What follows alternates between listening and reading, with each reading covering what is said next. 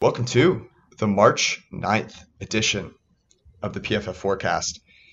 This is one that sometimes events happen and they bring people together. And one of our good friends, Ben Baldwin, is here with us. The analytics cowboy, the computer maven. He's the computer cowboy on Twitter, and he is also the foremost thought leader on the Seattle Seahawks. It's going to be a great podcast. Let's rock.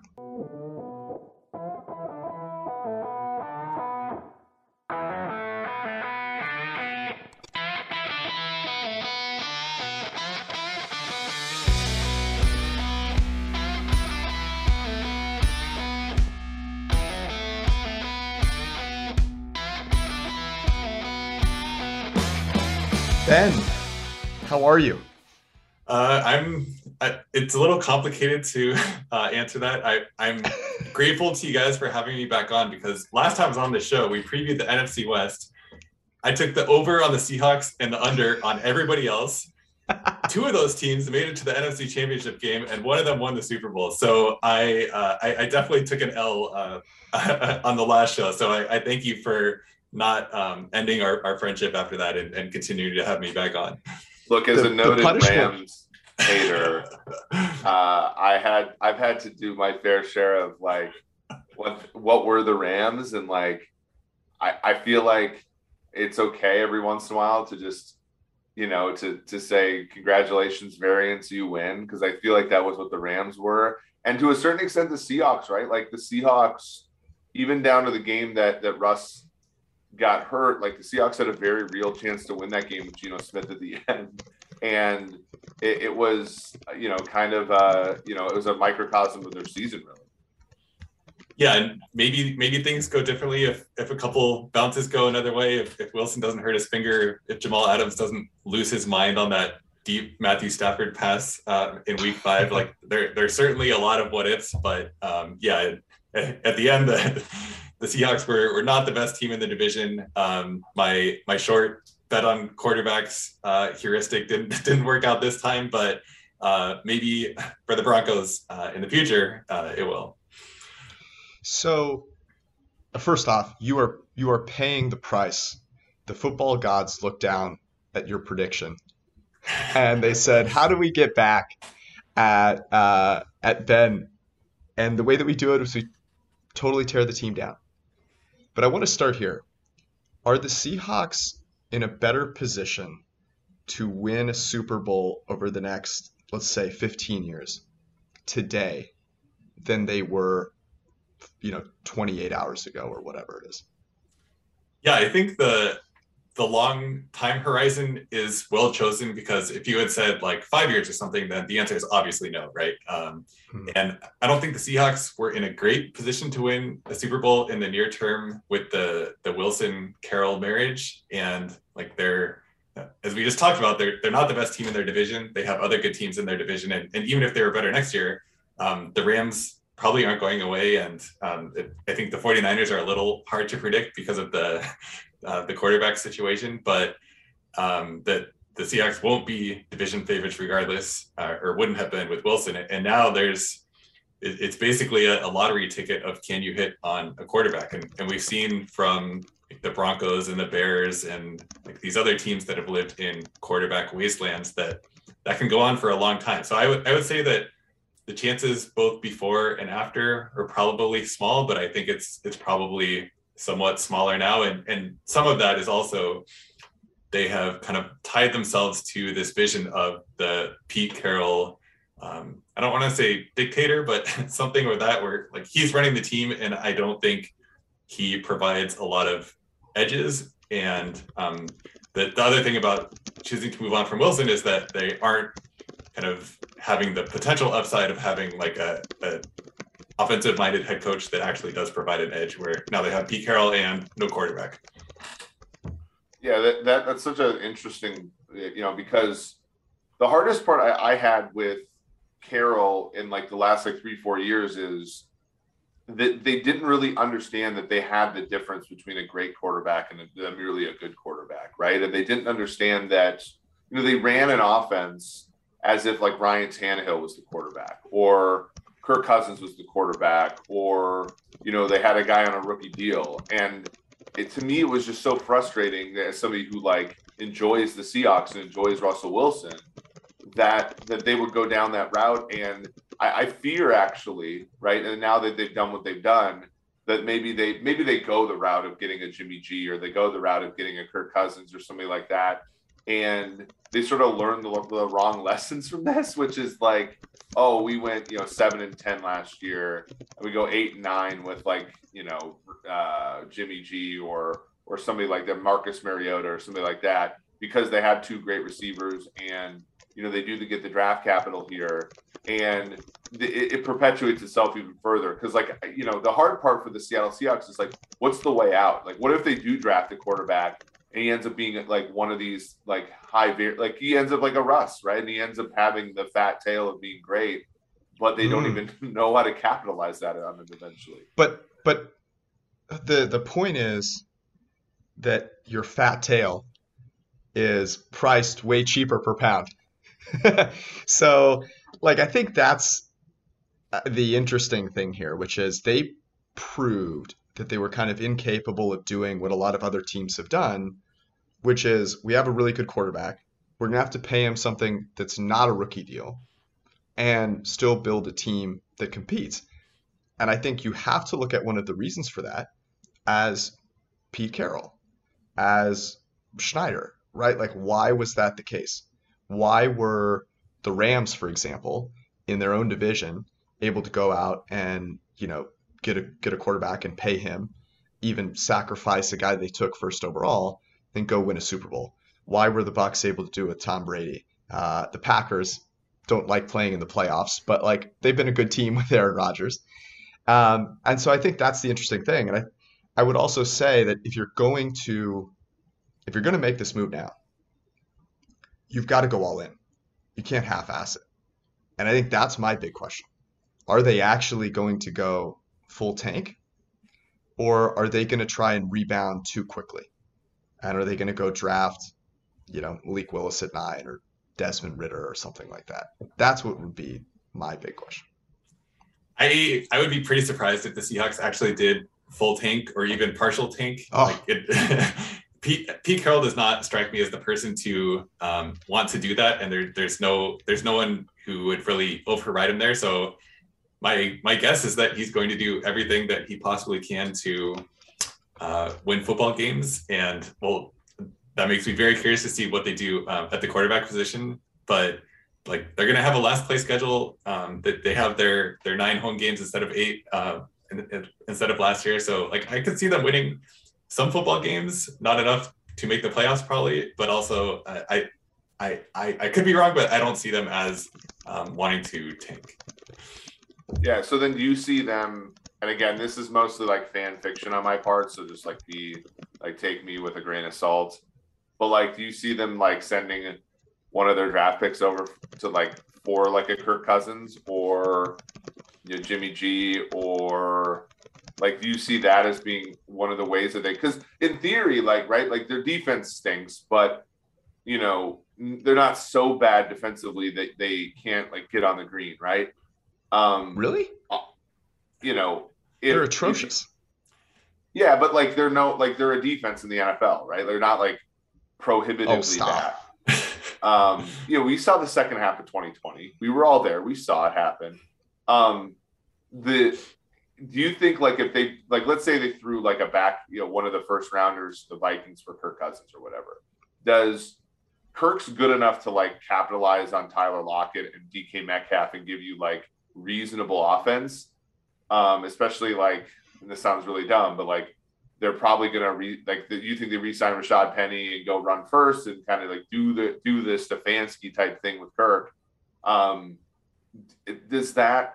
I mean, that hurts the franchise, doesn't it? Like, that puts them in like this perpetual, like, kind of near the end of Matt Hasselbeck's type of tenure with the team. Like, oh my God, that puts them in like a rough spot, doesn't it? But it's totally, you hate Kirk I feel Cousins like what they would so prefer. much.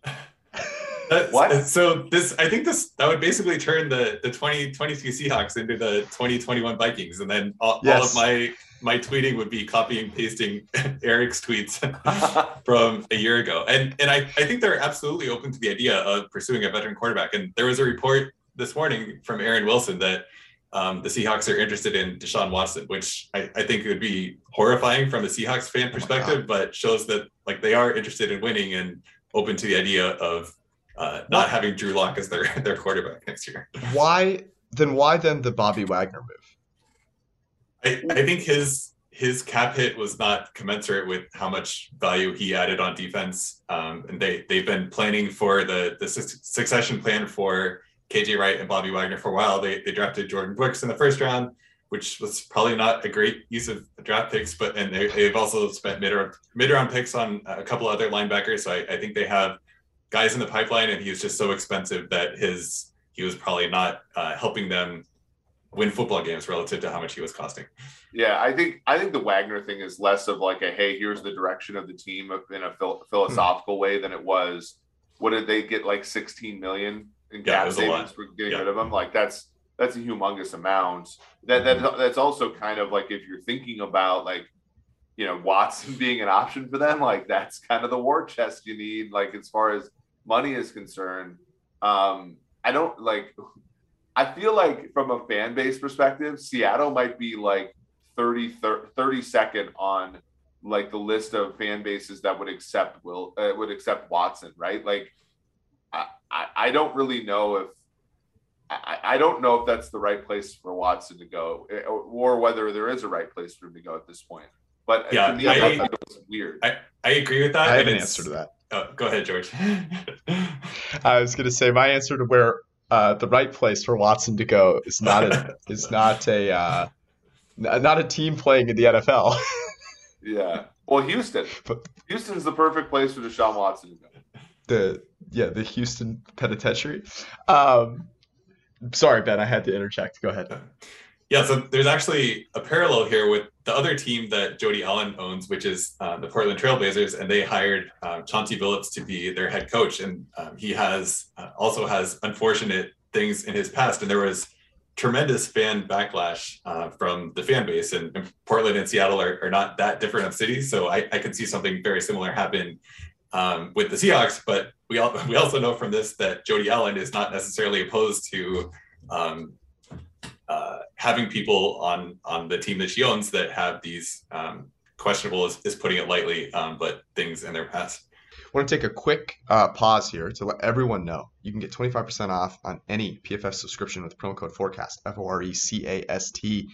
That includes the Edge subscriptions, just $40 a year, which is less than $4 a freaking month. You get the PFF draft guide, you get all of our premium locked article content unlocked for you, our free agent rankings. You can completely unlock the mock draft simulator, plus data and grades for the entire 2021 season for 25% off. And if you want all of our great gambling tools, our best bets tool, our player props tool, which just prints money, and our green line betting dashboards, get an elite subscription, 25% off with promo code FORECAST. Also, want to let you guys know, if you are looking to spend some of that money, you want to go to DraftKings and the DraftKings Sportsbook, where you can use promo code PFF and get this great deal for the NBA from the official sports betting partner of the NBA, DraftKings.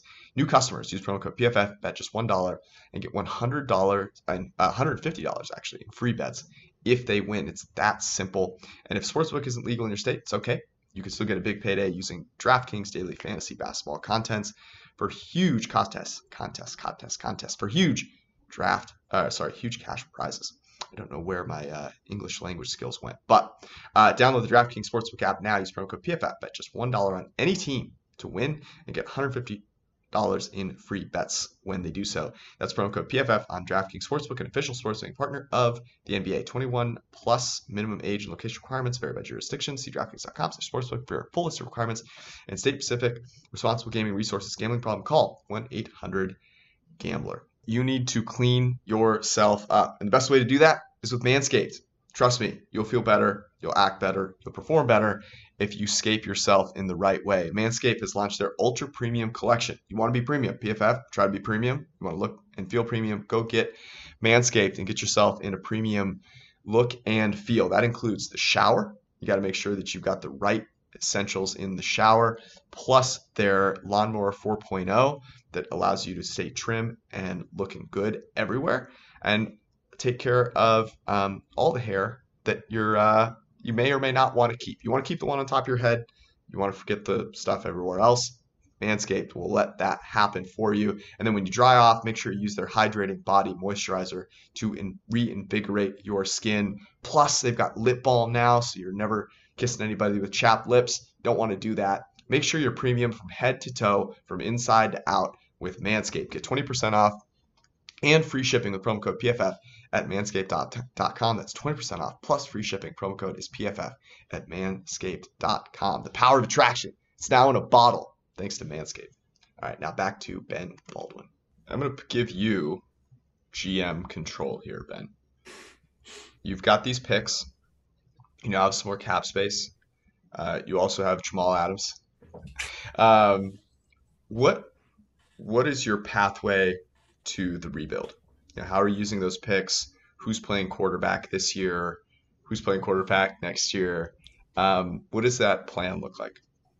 Yeah, so it kind of depends on how the draft falls.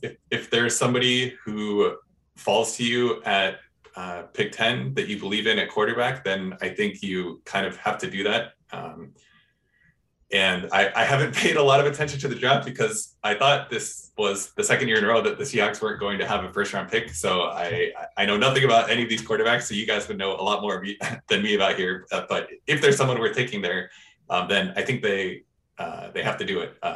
If not, then if I were doing it, then I would probably try to not be very good this season so that I would have my shot at taking somebody next year. And I think that's not what the team is going to do. So that's kind of where the divergence is. The other issue is they have a lot of holes on the roster. Both of their tackles are free agents.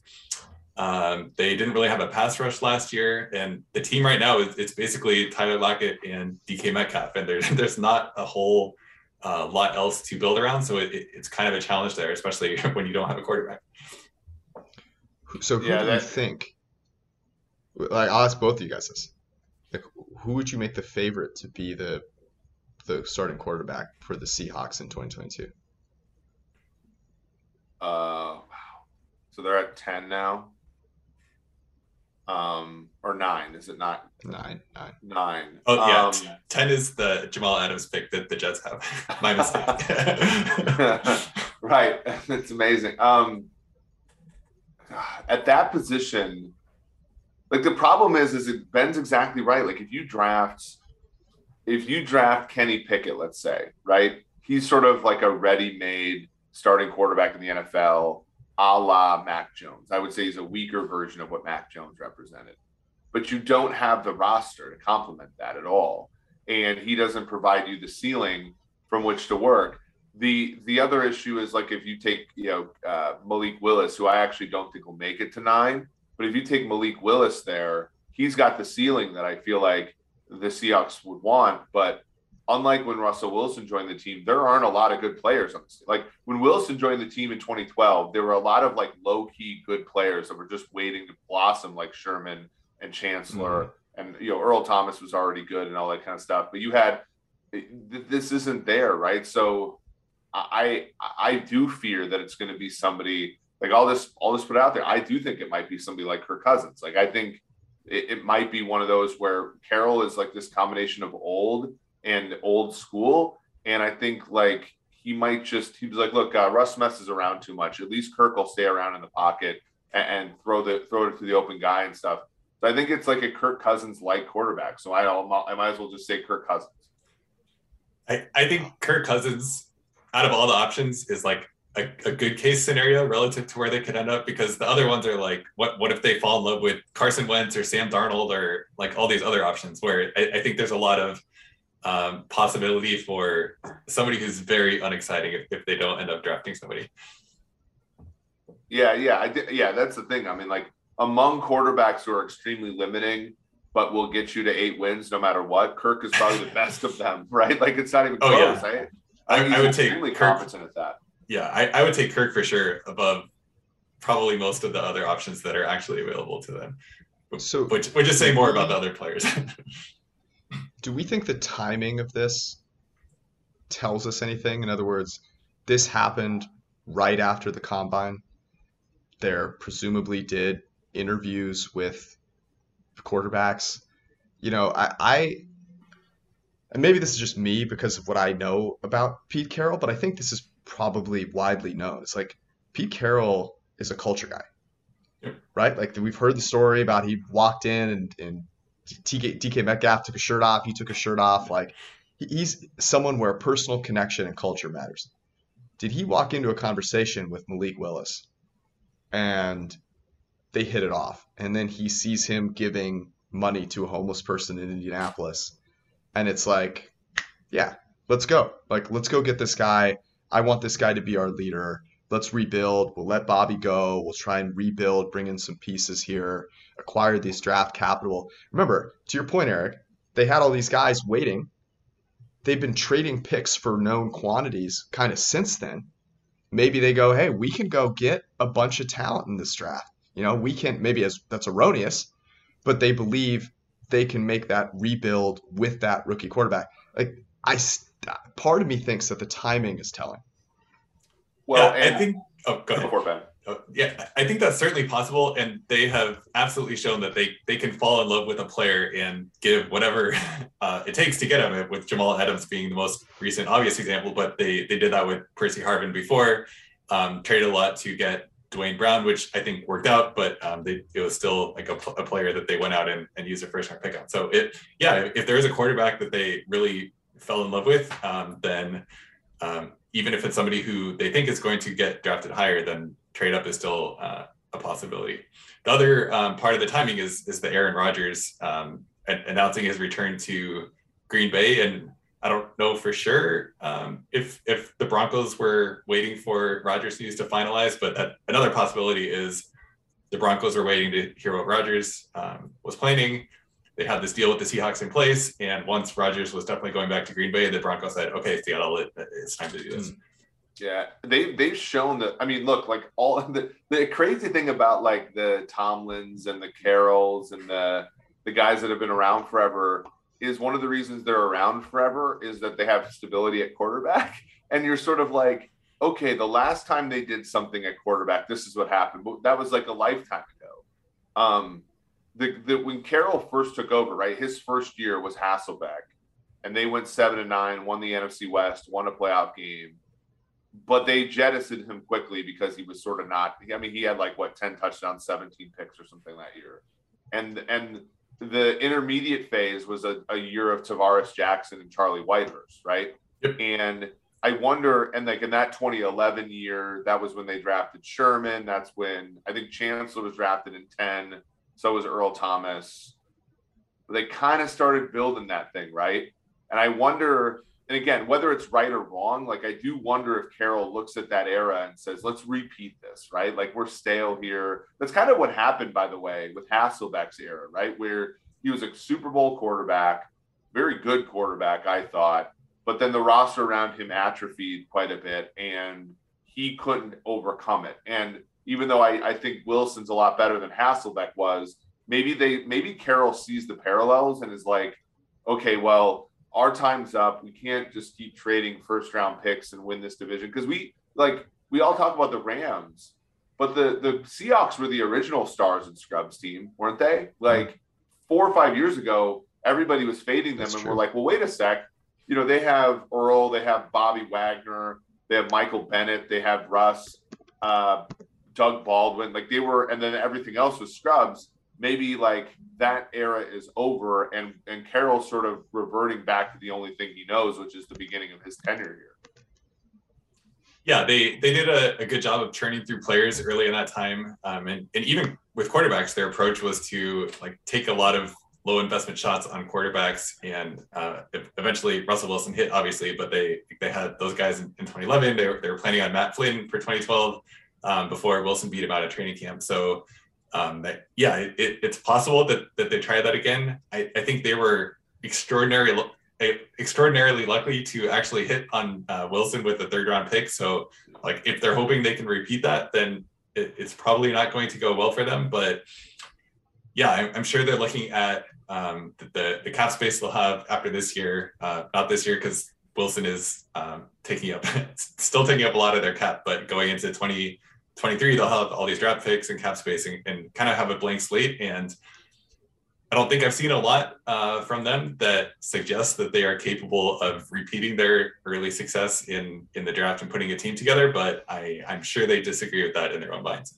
That's a great point, right? So we talk about Wilson like he's a superstar, but in reality, like their first choice was Matt Flynn, which is maybe even more evidence to the idea that maybe they'll try to acquire a Jimmy G. Although Matt Flynn was more unknown, right? He had the one game against the Lions, but maybe there is like a little bit of like, Carroll going back and saying, hey, let's throw a number of different options at the QB position here. Maybe one of them's a veteran, one of them's a mid-round pick.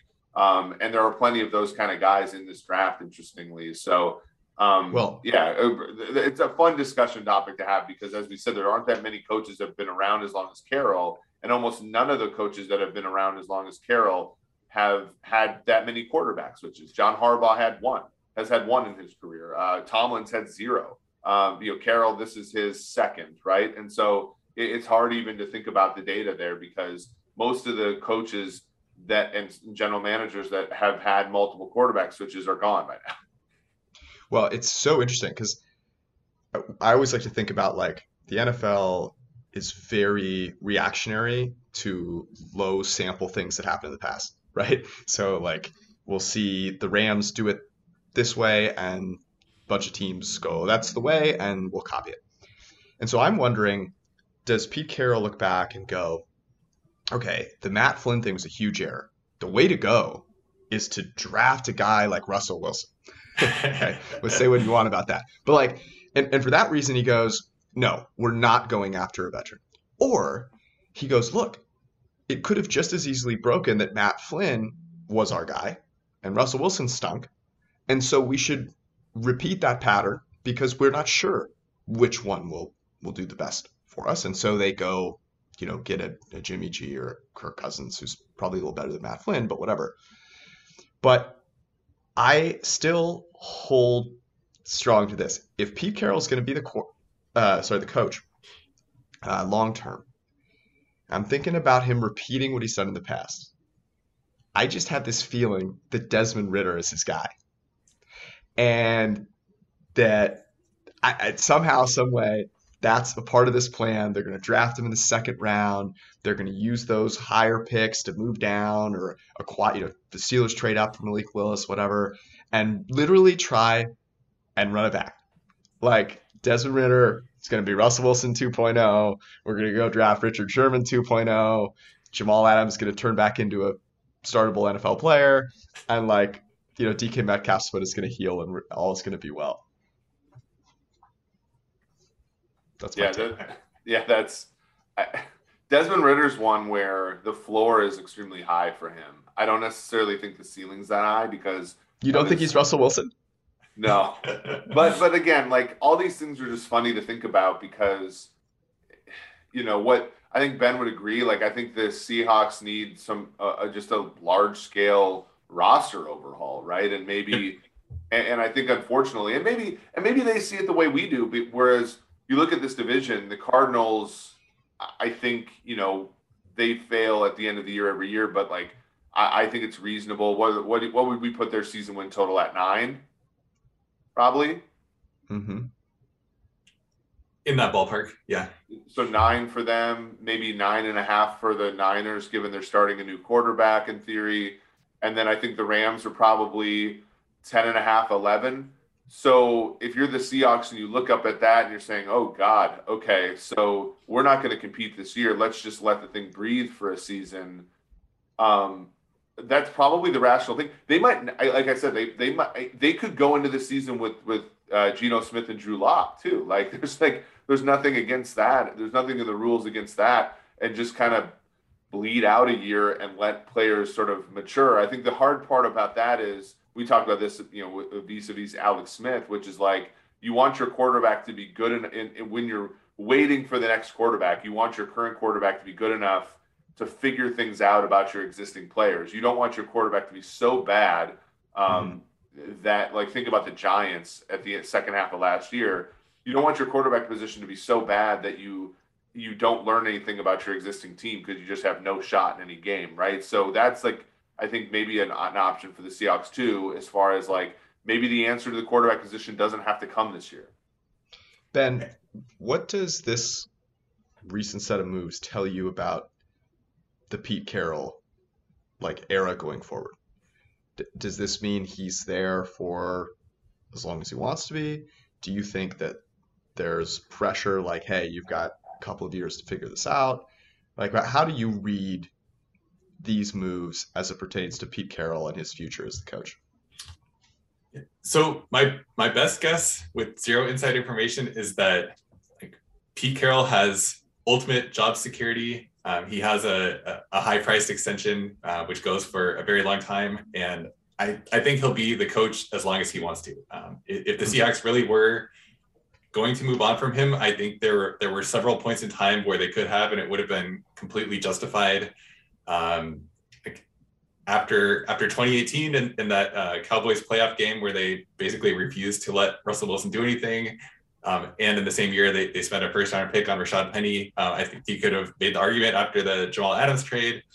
And then certainly after this year where they, yes, Russell Wilson was hurt, but it's not like they did anything when Wilson wasn't there. So if you were ownership and the people running the team and you knew that there was this rift between Carroll and Wilson about how they saw the game of football, which has been reported for the last year, and you chose Pete Carroll knowing that he's 70 years old and you're choosing him over a franchise quarterback, then I think he really has ultimate job security still. And it would take very disastrous things going forward for that to change. So I think he's there and he's going to run the team how he wants, which is emphasis on running the football and spending a tremendous amount of resources to have a good defense. And that's what they've been trying to do without success. And I think he'll probably continue to try to do that.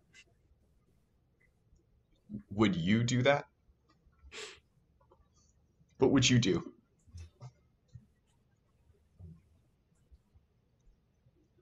Sorry, was this for me or Eric? You. Oh, okay. Sorry, I missed that part. So I do not agree with that. I think going back to our earlier discussion, like the Seahawks were in a hard place because of their division and because of the state of the roster. But the state of the roster part is a bit of a cop-out because Pete Carroll and John Schneider are the people putting together that roster. So yeah, we can say the Seahawks didn't have a great shot to win the Super Bowl with Russell Wilson there, but I think I would have been much more eager to make a change at the people putting together the roster and doing the coaching than one of the top.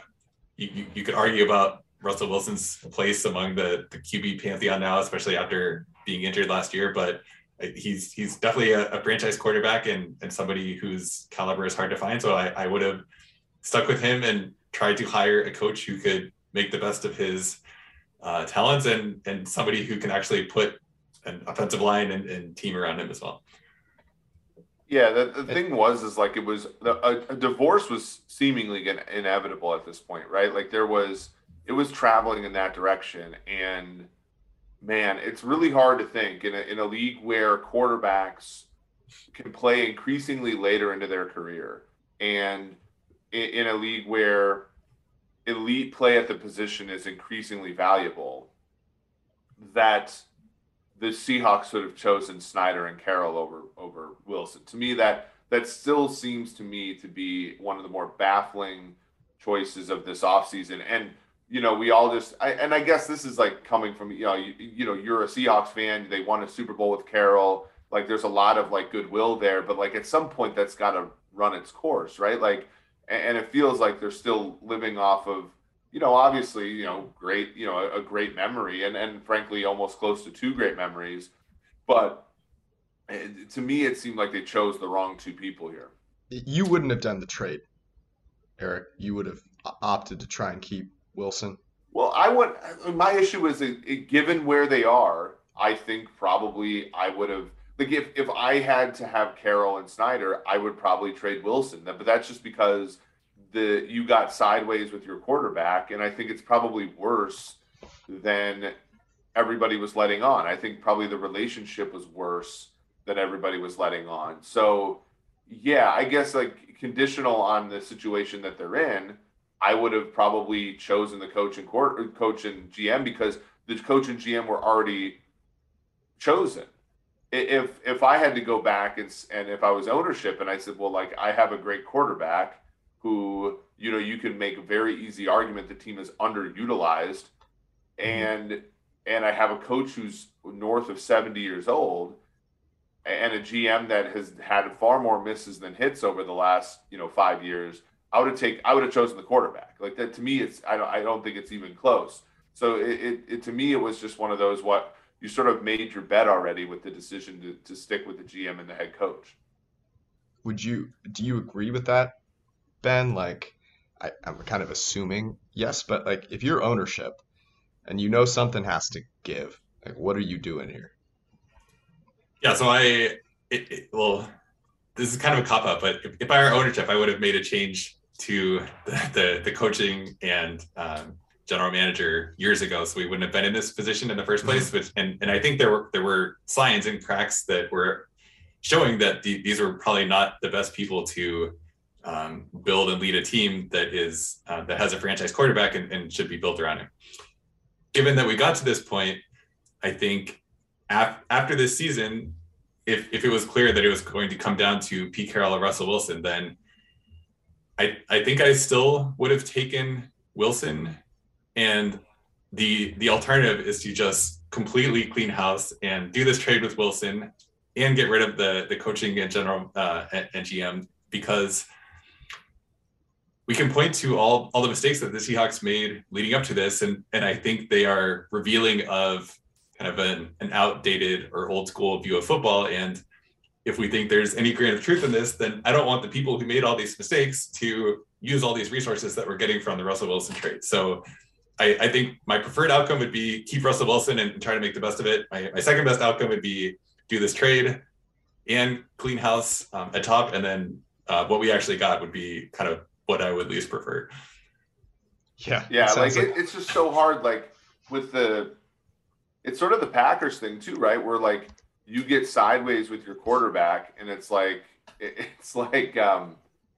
how do you come back from it other than what the Packers have done, which is basically like lay down for him the whole time, right? But the Seahawks just never.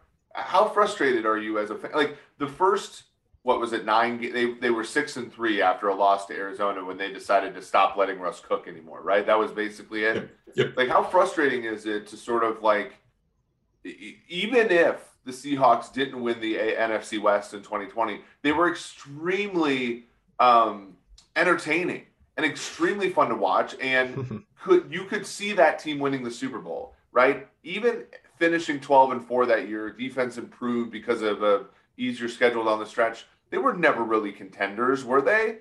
At the end, because of how much they had neutered off Russ, it was so frustrating to watch. And I'm not even a fan, but they were frustrating to watch because they just never trusted the quarterback.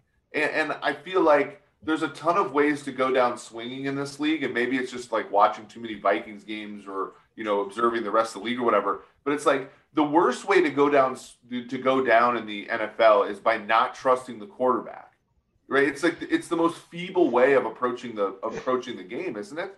Yeah. Go ahead. I was gonna say I agree, and so I think about going into last year, Matt Stafford playing for the Lions. I don't think anyone would argue that Russell Wilson is a better quarterback than Matt Stafford. Now, maybe the Seahawks feel differently. Maybe there's a few people who feel differently after this last year. But if you look at any metric, it's pretty damn hard to say that Russell Wilson isn't a better quarterback. Teams are going through their entire life cycles trying to acquire that piece. Like, that's the piece that is the hardest. That is the necessary piece in order to have a real chance at a Super Bowl, as opposed to lucking into one with Trent Dilfer. And from the Broncos' perspective, like that's where, when I look at this trade, I go like, okay, like it makes sense. You're trying to go win a Super Bowl. Russell Wilson is a quarterback that go win a Super Bowl. If Russell Wilson played for the Lions, like Matt Stafford did, I'm sure that he would have put up better stats, and people will be saying more, vociferously the same things that they were saying about Matt Stafford. And so I find it weird that the Seahawks were like, yeah, he's not good enough. Like we can't go win a Super Bowl with Russell Wilson. But yet other teams in the league were like, oh, yes, we can. And I just think that's so strange. And I don't understand why ownership feels that way. Like, I think it's absolutely absurd to look at the situation and go, the irreplaceable piece, the piece that I have to keep, are Pete Carroll and John Schneider. I just don't understand that. I don't know if there are tapes that are out there, but like that's the part that I really just don't get. I mean, maybe they legitimately don't think Russell Wilson is like a top 10 quarterback in the NFL. But I think the rest of the NFL feels differently. Certainly the Broncos do, given what they paid for him. Any final thoughts on the Seahawks? Because I do want to talk briefly about Russell now on the Broncos in another West division that is now probably the toughest division now that he's moved there, and what that looks like. But do you have any final thoughts on this, Ben? No, just supporting your last point is that like they should have looked at these teams that are interested in Russell Wilson, like the Broncos and Washington. Look at their quarterback situation for the last Broncos after Peyton Manning and Washington after Kirk Cousins. They're just cycling through guys, and that's not where you want to be as an NFL team. And I'm sure the Seahawks think, well, we found Russell Wilson once and found our quarterback once, so how hard can it be to do again? And it's very unlikely that they turn out to be right, and I think they should have paused to consider why these teams are so interested in him. Yeah. So now the Broncos, they pick up a guy that I think we all believe top 5 or so quarterback in PFF grade over the past 5 years. He absolutely has been one of the best deep ball throwers in the entire game. Now has a pretty good supporting cast. Have Nathaniel Hackett, who has proven, at least to a certain degree, that he will throw the ball off play action, something that we've continuously talked about with Ben with regard to Russell Wilson and Seahawks.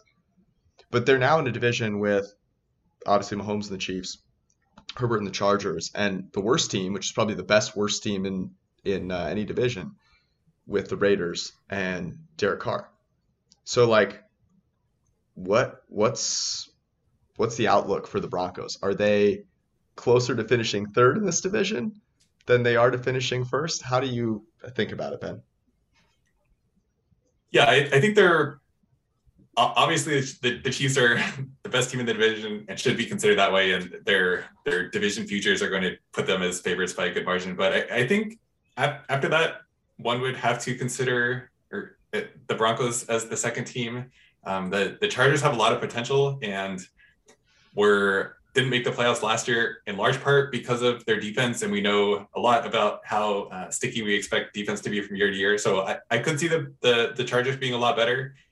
But I've kind of talked myself out of as I do this, talked myself out of the Broncos being the second best team in the division. So I think between the Broncos and Chargers, there's probably a good argument for them being in that next tier, and then the Raiders after that. And I think that's different from where Wilson would have been in the NFC West, where the Seahawks are a clear like third or fourth best team, where now they're in the AFC West, which yes is a hard division, but I think not quite as crazy as the NFC West was. Eric, what do you think? Closer to winning or closer to finishing third? I think it's kind of crazy that the Chiefs are no longer favored against the field in the AFC West for the first time in like half a decade, right? Like that significance. I do think the Chargers are the best bet in the division still at 4-1 now. I know those are famous last words, but to Ben's point, like defense kind of just does its thing every year, right? It oscillates back and forth. This is a Chargers team that did catch a 12-4 season just a couple of years ago, so it's certainly not impossible. And 2-1 for the Broncos to me seems a little bit. I don't think I would bet those odds. I don't think that those are giving you good enough payouts yet. Yeah, I agree there. That separation between the Chargers and Broncos does seem like too much. Yeah, it's interesting.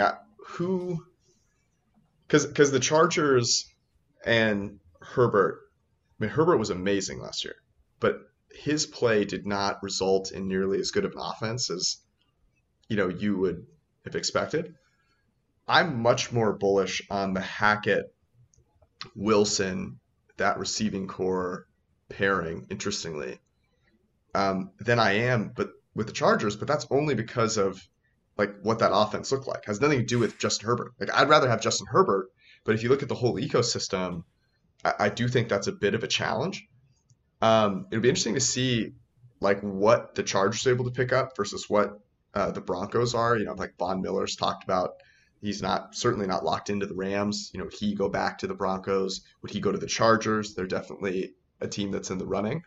Um, but I could definitely see the Broncos and Hackett and that team competing with the Chiefs, who last year, I mean, look, I know we have the Chief himself here on this podcast, but they looked vulnerable last year. They weren't a good team last year compared to normal years. Like if they would have won the Super Bowl last year, it would have been, I think, despite having a down year for them, not because of any brilliance there. They're also still beneath the cap or still over the cap. The thing about the Chargers now, according to Over the Cap, have the most cap space in the NFL right now at $56 million. And I know that those are, things will change, but to me, that's like the biggest reason to be bullish on the Chargers is they have a head coach with a clue. They have a great quarterback who's still on a rookie deal. They just got Mike Williams back. Keenan Allen had a down year last year, but still should be pretty good. Offensive line's better than it had been in the past. And they have the means to upgrade, right? The Broncos still have some means as well. But the Chiefs are at a deficit position right now everywhere but the quarterback position. And head coach, I still think, like Andy Reid's great. He's one of my favorite coaches of all time. But I don't necessarily know if the Chiefs are working at an advantage there that they're used to. What would you make the fair odds then for that division, Eric? Well, I still think, I think the Chiefs are probably 45%. And then I think, let's round this up. Let's say the Raiders are at 10%. So you have 55%. And then, so there you have 45% left. So let's go, 30. No. Yeah. 25% to Denver, 20% to, I don't know. That would make my implication that 4-1 is not 4-1 should, so maybe it's like more like, they're both get 22.5%. I don't know. That would mean that betting them plus 4-1 is a good value for the Chargers, which I do believe in my heart that that's an actually good bet. Yeah, I would, if I just had to close my eyes and pick numbers, I think I would probably say the Chiefs are like a 50-50 shot to win the division, and then maybe give like 20% each to the Broncos and Chargers, and then let's see, and then even that sounds a little high for the Raiders with 10% left over, but I think I would put it somewhere like that. And yeah, coming back to the difference between the Broncos and Chargers, it does seem like the market overreacted a bit to the Broncos getting Wilson, when you look at like how good we should actually expect the Broncos and Chargers to be relatively. Mm-hmm. I think your 45% to me feels a little high. The initial ones that I wrote down were 40% Chiefs, 27.5% for each the Broncos and the Chargers. I think it's really hard to split those teams. There's so much unknown there. Yeah. And then 5% for the Raiders. I'm sorry.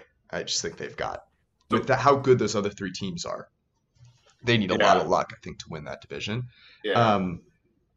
But I guess, I have a hard time splitting those two teams, saying definitively I feel better about the Chargers than I do about the Broncos. I think both of them have about a 1 in 3 chance of winning that division.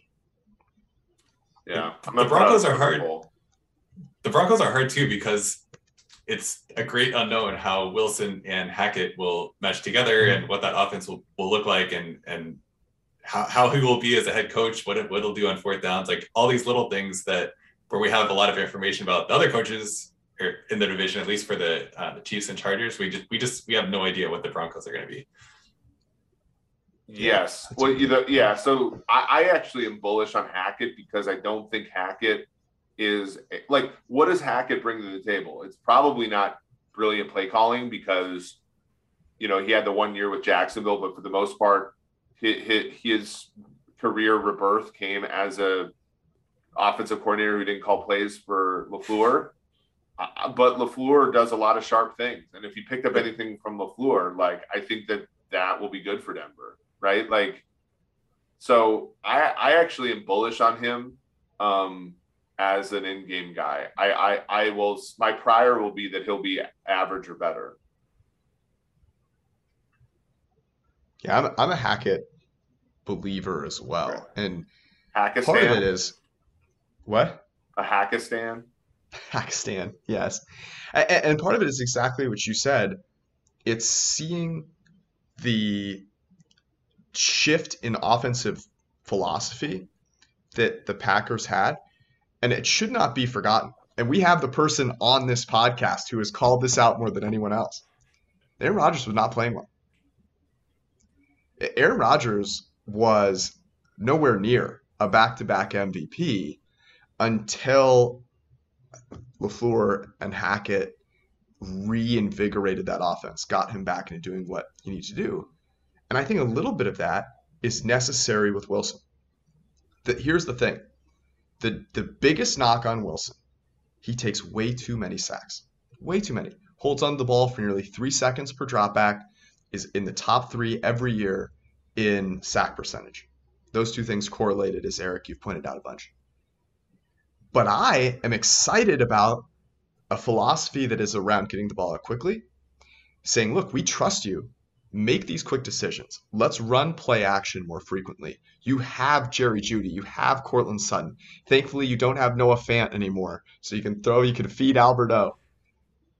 And you have a decent offensive line. I think right now it's fair to say there's some variance and you can't put them there. But if we're sitting here, I would not be surprised we go into week 10 next year, maybe 13.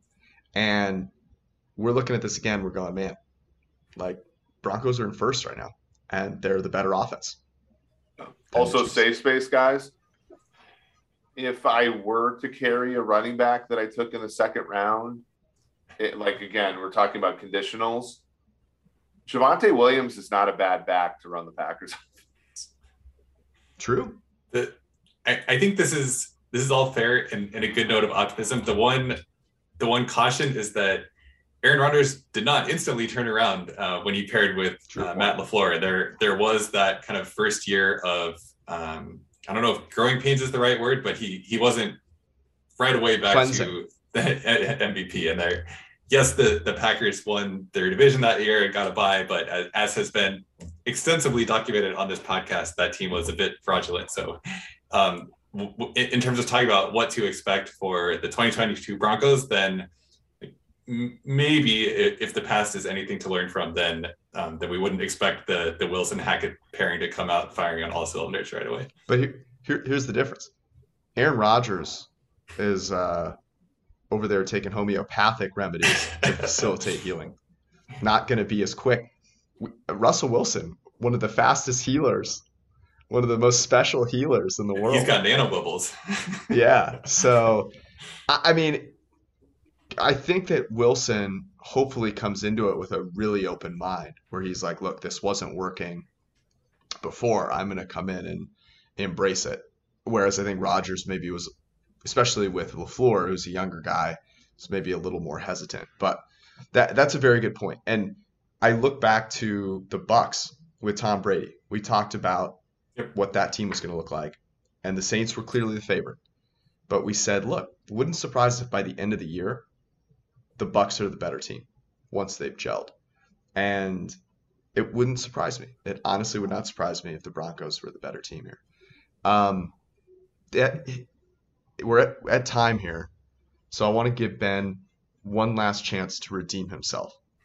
We're not quite at preview time, but as you mentioned, a little off on your Seahawks and NFC West predictions last year. What do you think happens this year? In terms of the West divisions? Yeah. It's definitely a cop-out answer, but it's hard to see the Rams and the Chiefs not being the best teams in those divisions. There's like, and it's boring to say that the teams that were the best teams last year will continue to be the best teams, but in the NFC West, there's just so many questions with the other teams, and then in the AFC West, they still have Mahomes. They have a great offensive line. They have Tyreek Hill, and we'll see how much longer Travis Kelce has it. But I think the combination of those things is hard for me to bet against. That's good for me to hear, because now my validation on the Niners ending up winning the NFC West, it's all I needed. Whether it be with Trey Lance or Tom Brady, it doesn't matter at this point. Or Jimmy G. Don't rule out Jimmy G. Yeah, you never know. Ben, anything that you want to let the people know about, where they can find any of your work? The Computer Cowboy on Twitter, one of the best Twitter follows. But anything that you want to pimp? Not recently. So check the Twitter at Baldwin and read The Athletic. And thanks for having me, guys.